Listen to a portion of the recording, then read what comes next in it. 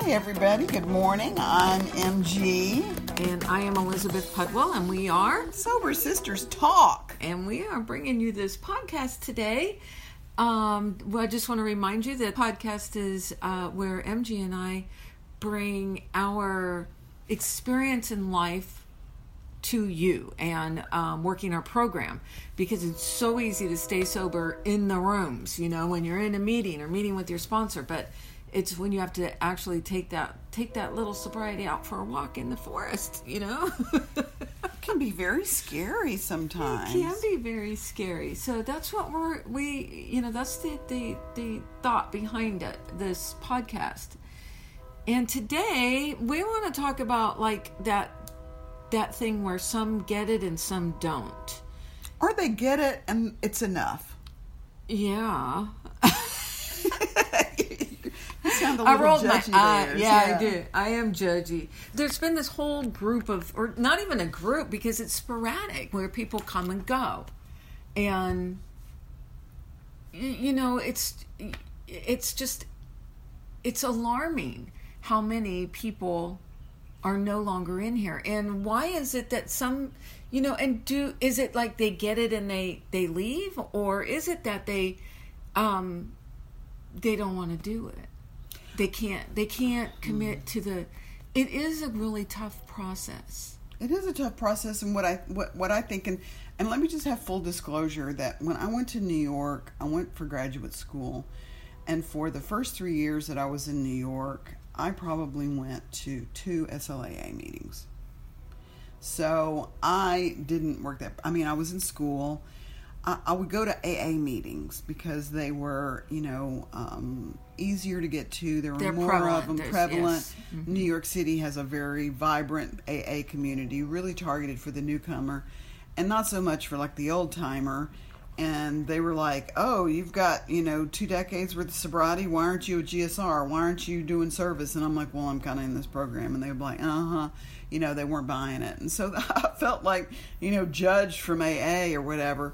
And so, and then I did like get invested in Al-Anon. I did like a lot of Al-Anon work when I was in New York. So I feel like I had gotten to a place of stability around my addiction, my SLAA addiction. And so I felt like I could go and try and do some other stuff. But the minute that I got back into Houston, I was so excited because the Houston recovery is so strong for this, and so I was glad to get plugged back in, and I'm glad that you were still around and still working, and some of the other women as well. And so what I think is that and just based on a couple of people that I know, I feel like they got as much information as they needed, and so they got to a level where they were like, this is good enough.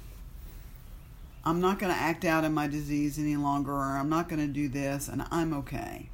And so I don't want to say, I mean, I feel like when someone says, I want to go investigate this thing, I'm like, there's gold in their hills. Go over there, see what you can find, extract whatever it is you need out of it, and, you know, come back or not. And so I feel like people have come to SLAA to like mine the treasures out of it. Correct. And they've gotten information that has helped them. It might not be their primary disease, or it might they got enough that it was helpful for them to get over the guy, and they've gone on with their life to do other things. I think other women as well have gotten like a lot of strength from recovery, and they had a goal when they came into SLA. I want to get married, I want to have children, I want to have a healthy relationship, and they figured out how to do that, and then they leave. They take all that gold with them, and then, you know, they go and live on their lives. And, you know, I'm not close with anybody that has exited the program. And so my experience is that my favorite people are the people who realize that my addiction, my recovery evolves. That, you know, like we went to a meeting yesterday where we were talking about you know, powerlessness. And for me, my powerlessness right now is all in my codependency shit. You know, the stuff that where I want to try to figure out how to control other people and get them to do what I think is right. And the struggle is to, keep my mouth shut and work on me. And, I think you mentioned this yesterday too, that, well, I know, like, if I'm doing that, if I'm looking at someone else and scheming and thinking, if I say this, if I do that, maybe if I, that I probably need to be looking at me.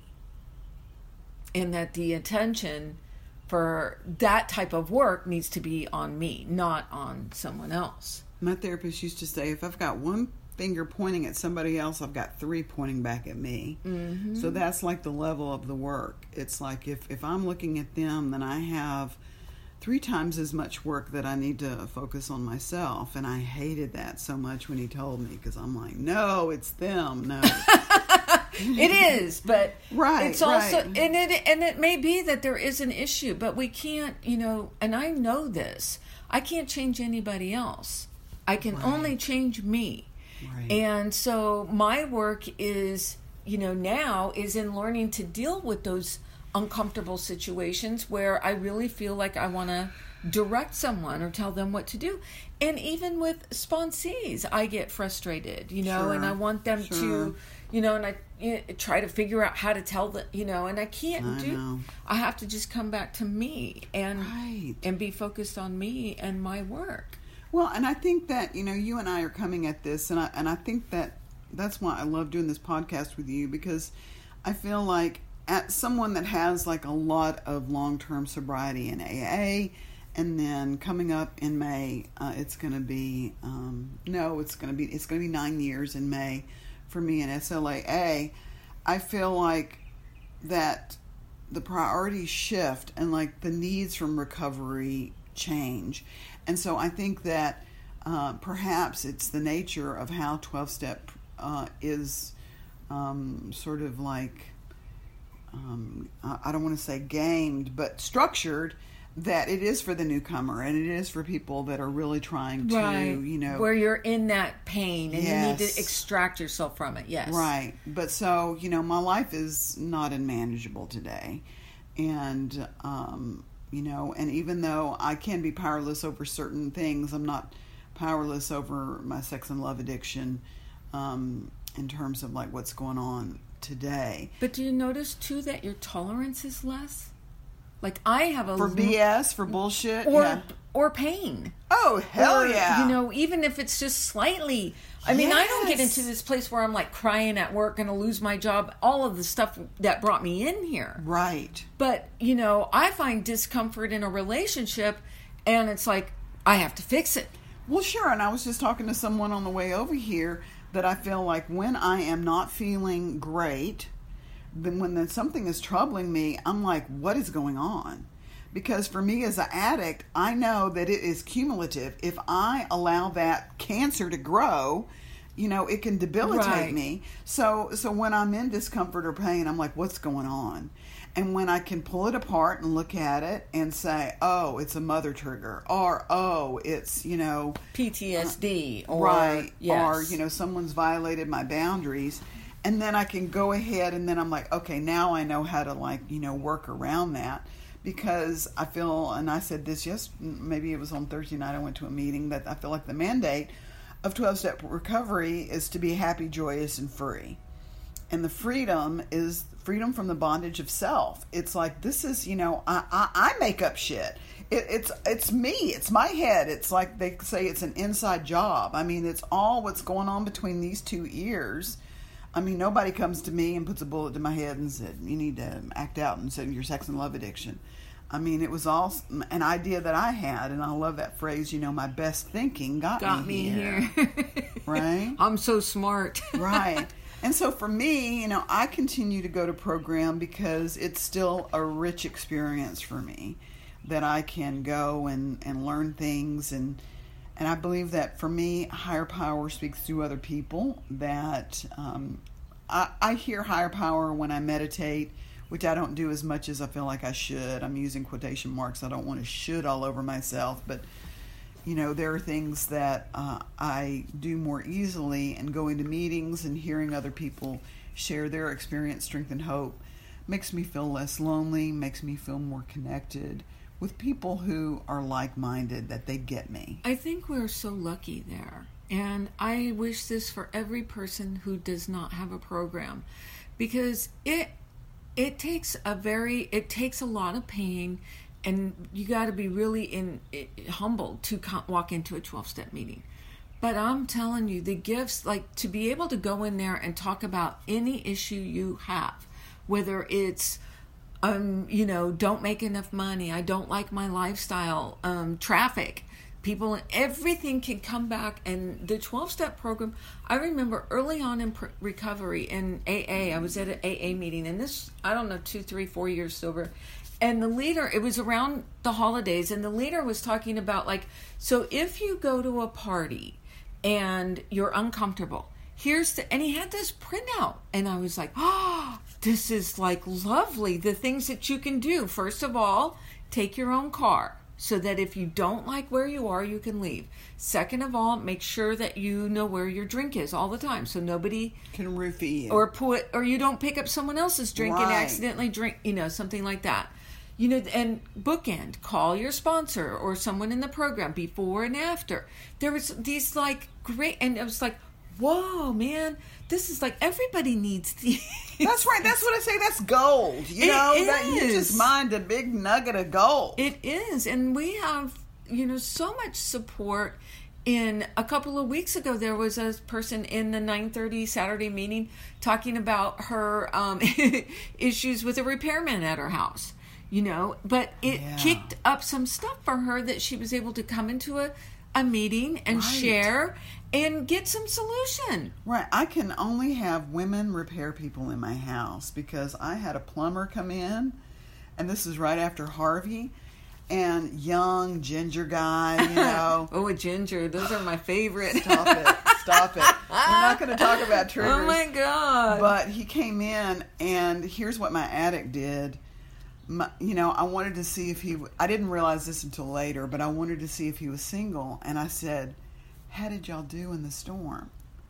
The question was like, you and your whoever.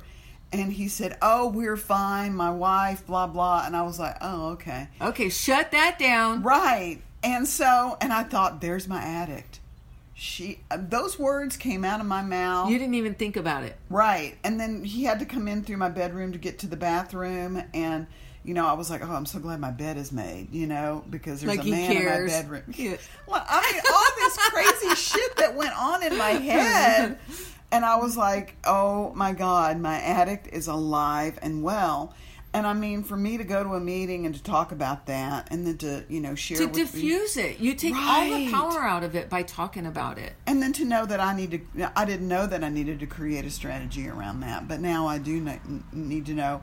Or if there's going to be a plumber come over my house, have a friend over, have somebody that's there, or, have a plan to, go to a meeting right after. There's a ton of different things, but, and that's like, when we learn about like the resources available to us, I feel less powerless. I feel less helpless. Right. That I can take an action that's a constructive, positive action. And so that's why I keep coming back, is because I guess I'm sicker than most. But, I feel like I want more. I want more recovery. I want more happiness. And this is, and I know that there are people that do tons of different modalities, and I'm not diminishing that. But for me and for this addict, 12-step recovery is the deal. But like for me, so I have a group that meets on Saturday nights, and we talk about elevating our lives and bringing into our lives the things that we want. And all of these women work really hard on this. And last night, one of the bullet points was, it's an inside job. And that when you are looking for a solution outside, then that's where you're separated from whatever it is that you want. Interesting. And the same is true in sobriety. Yeah. I came in here because I was looking outside of me. I wanted that guy to make me feel a certain way. Yeah. And when he was in my presence, it was like electrifying. It was intoxicating. And then when he was gone and he would withhold his presence from me, I was debilitated. I had do no like an automatic power. withdrawal. It's like, my drug is gone. Yes. Yeah. And it was just that only that would do. Yeah. So I had to learn how to create that feeling within myself without him. And that's what the whole level of recovery is about for me, is learning how to feel the way that I want to feel. I know how to get high. I still love getting high. But I get high doing this. Sure. Working out, working with another woman, Yeah. standing, public speaking. That works every time. And that lasts a long time. Acting, yeah. Right. Yes, right, exactly. right, Whatever it is. But I wouldn't have known all of those things if I hadn't have taken that drug of choice, that man, out of my life, gone through the withdrawal, then really studied myself. Right. Like, I really know myself now. I know myself very well. I know what gets me high. I know what works. And I can do that and use those things in my life. They're pure. Well, and what I want to talk about is, this concept of golden and shadow.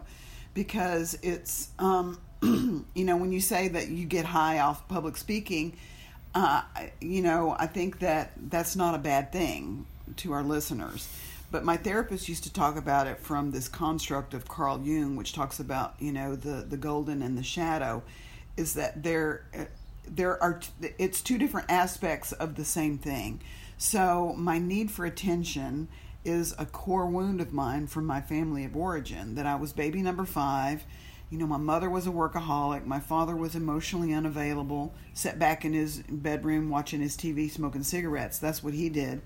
Never went to any of my school functions, never cared a shit about me. He would engage and I would talk with him, but he was never really interested in what I had to do. And my mother was absent because of her workaholism, because my father didn't do anything. So, and she had all these kids and housework and everything, and I was just like the last one to get any resources. So I developed this need for attention. And so I was able to get this need for attention met through using my sexuality, because men will definitely pay attention to you. Well, and you can start 14, 15 years old, and then all of a sudden you're like, okay, this works. And this is real intense attention. Mm-hmm. Intoxicating. Intoxicating, and it's like a feedback loop they talk about. So I learned that, and that became shadow, like going to biker bars and disrobing. I mean, you get a lot of attention doing that kind of stuff. So, listeners. This is not a recommendation, by the way. No, this is not. That's shadow. Don't go to the shadow. So, the flip side of that, the golden side of that, are doing things like public speaking, are doing things like, being an actor, or, a comedian, or doing something where you are getting attention, and it's all above board. It's all right. Appropriate. It's all codified in sort of an approved societal way, where it does feel good. There is, a little bit of energetic zing, from that. But it's sort of like eating fruit instead of refined candy sugar. bar. Yes, candy exactly, bar. exactly. So it's not so triggering. And there are people in the acting community that they get addicted. They got to continually do show after show, and I'm not one of those people. But that's true with and it's just a level. At what level are you? What are you doing with your stuff? Yes. And I do think that one of the things that really helped me with this is figuring out, knowing myself and knowing what my skill set was. What am I good at? What skills do I have and that I've learned that can serve me? And serve others, Elizabeth. I mean, exactly. Because I do believe that when we are doing our highest work, that it does serve others. It does help others. It does help others. And I also believe, MG, that if you don't, at a certain age, women need to continually have babies. We are born to create. And if we're not having babies, and by having babies, I mean creating something, pouring your heart and soul into something and birthing it, then your shit will squeeze out. And I think that's exactly what happened to me. I had no creative outlet. I was working. I had a good job, but and here comes this dude paying attention to me. And all of my energy went into creating him, making him be the way I wanted to be. Right. And it took your focus. It did. Right. It did. Well, I'm telling you right now, you're very prolific. You've been having babies all over the place. I have. And I've been having so much fun. Yeah. And it's been really productive, too. Yeah. So, yeah, absolutely. I encourage you, if you're listening and you have, if you just want to email us and ask, well, what do you mean by this baby? Email us at SoberSistersTalk@gmail.com. Because sometimes, this isn't talked about in meetings, things like this. Right. And even like leaving and coming back, or why do people leave? It's not usually discussed in meetings. It's like the shadow side of 12-step. Right. We don't talk about that. Yeah, we don't talk about, all the people that have left. Right. And for me, like coming from an AA perspective and that judgmental thing, it's like, I want to put a negative connotation to that. And I want to say that, people are just living their lives and doing their deal. And I like to think that if you've ever gone to a 12-step meeting and you've gotten anything out of it, then that's been useful. But that I also want to welcome people back. Like, like in AA, I can remember seeing people who had a slip. It was really difficult for them to come back because they knew how judgmental people would be. And I would say the people that did come back showed an amazing amount of courage and resilience, that they would be willing to, come back with that feeling of censure. And so, so if there's someone out there that you've been to salon, you had a negative experience, come back in again, because it changes all the time. People or come and go. Any program. Any 12-step program. Right. And I wanted to say something too, because I'm reminded of a conversation we had on the phone. You were struggling with a few sponsees that were slipping, going in and out, and you were like, I don't really know what to do. And as we talked, and this is one of the benefits of having a sponsor or going to meetings, because as you talk, the answer will come. It's rare that I really give the answer to a sponsee. They come up with it themselves. And you reminded me that, like, if you are struggling, when Bill and Dr. Bob, they were very early on in working this program, and they'd been going into hospitals and pulling these drunks out of there, people that, guys that were like, hopeless cases to the hospitals, and they were, working this program with step 1, 2, 3, 4, but nobody was sticking. And one of them said to the other, like, what are we going to do? It doesn't seem to be working. And the other one says, well, it is working because we're sober. It's working for us. It's working for us. And that talks about service. And it works. It does work. And so, I'm encouraging all my sponsees, they've gotten to a level of their step work that, they need to get sponsees. They need to continue being of service, leading and chairing meetings, and continuing to show up at meetings. And so that was one of the things I got out of that conversation. Me too. And in SLAA, you don't have to sponsor somebody. I always encourage mine as soon as they finish step 5, all right, go get a sponsee. Because I think it pushes you, because you get a lot of relief after you do that step. And a lot of people fall back and stop, But if you've got someone on your ass, like working step 3 and you're on 6, you will continue to work. Right. And they will chase you because you have to, so that and that happened to me, which is why I do that. But also, it just is such a benefit to you. You get so much sobriety out of working with somebody else, but you don't have to sponsor. I have a sponsee right now that she does not go to a lot of meetings. She lives, pretty far out and doesn't get into the city a lot.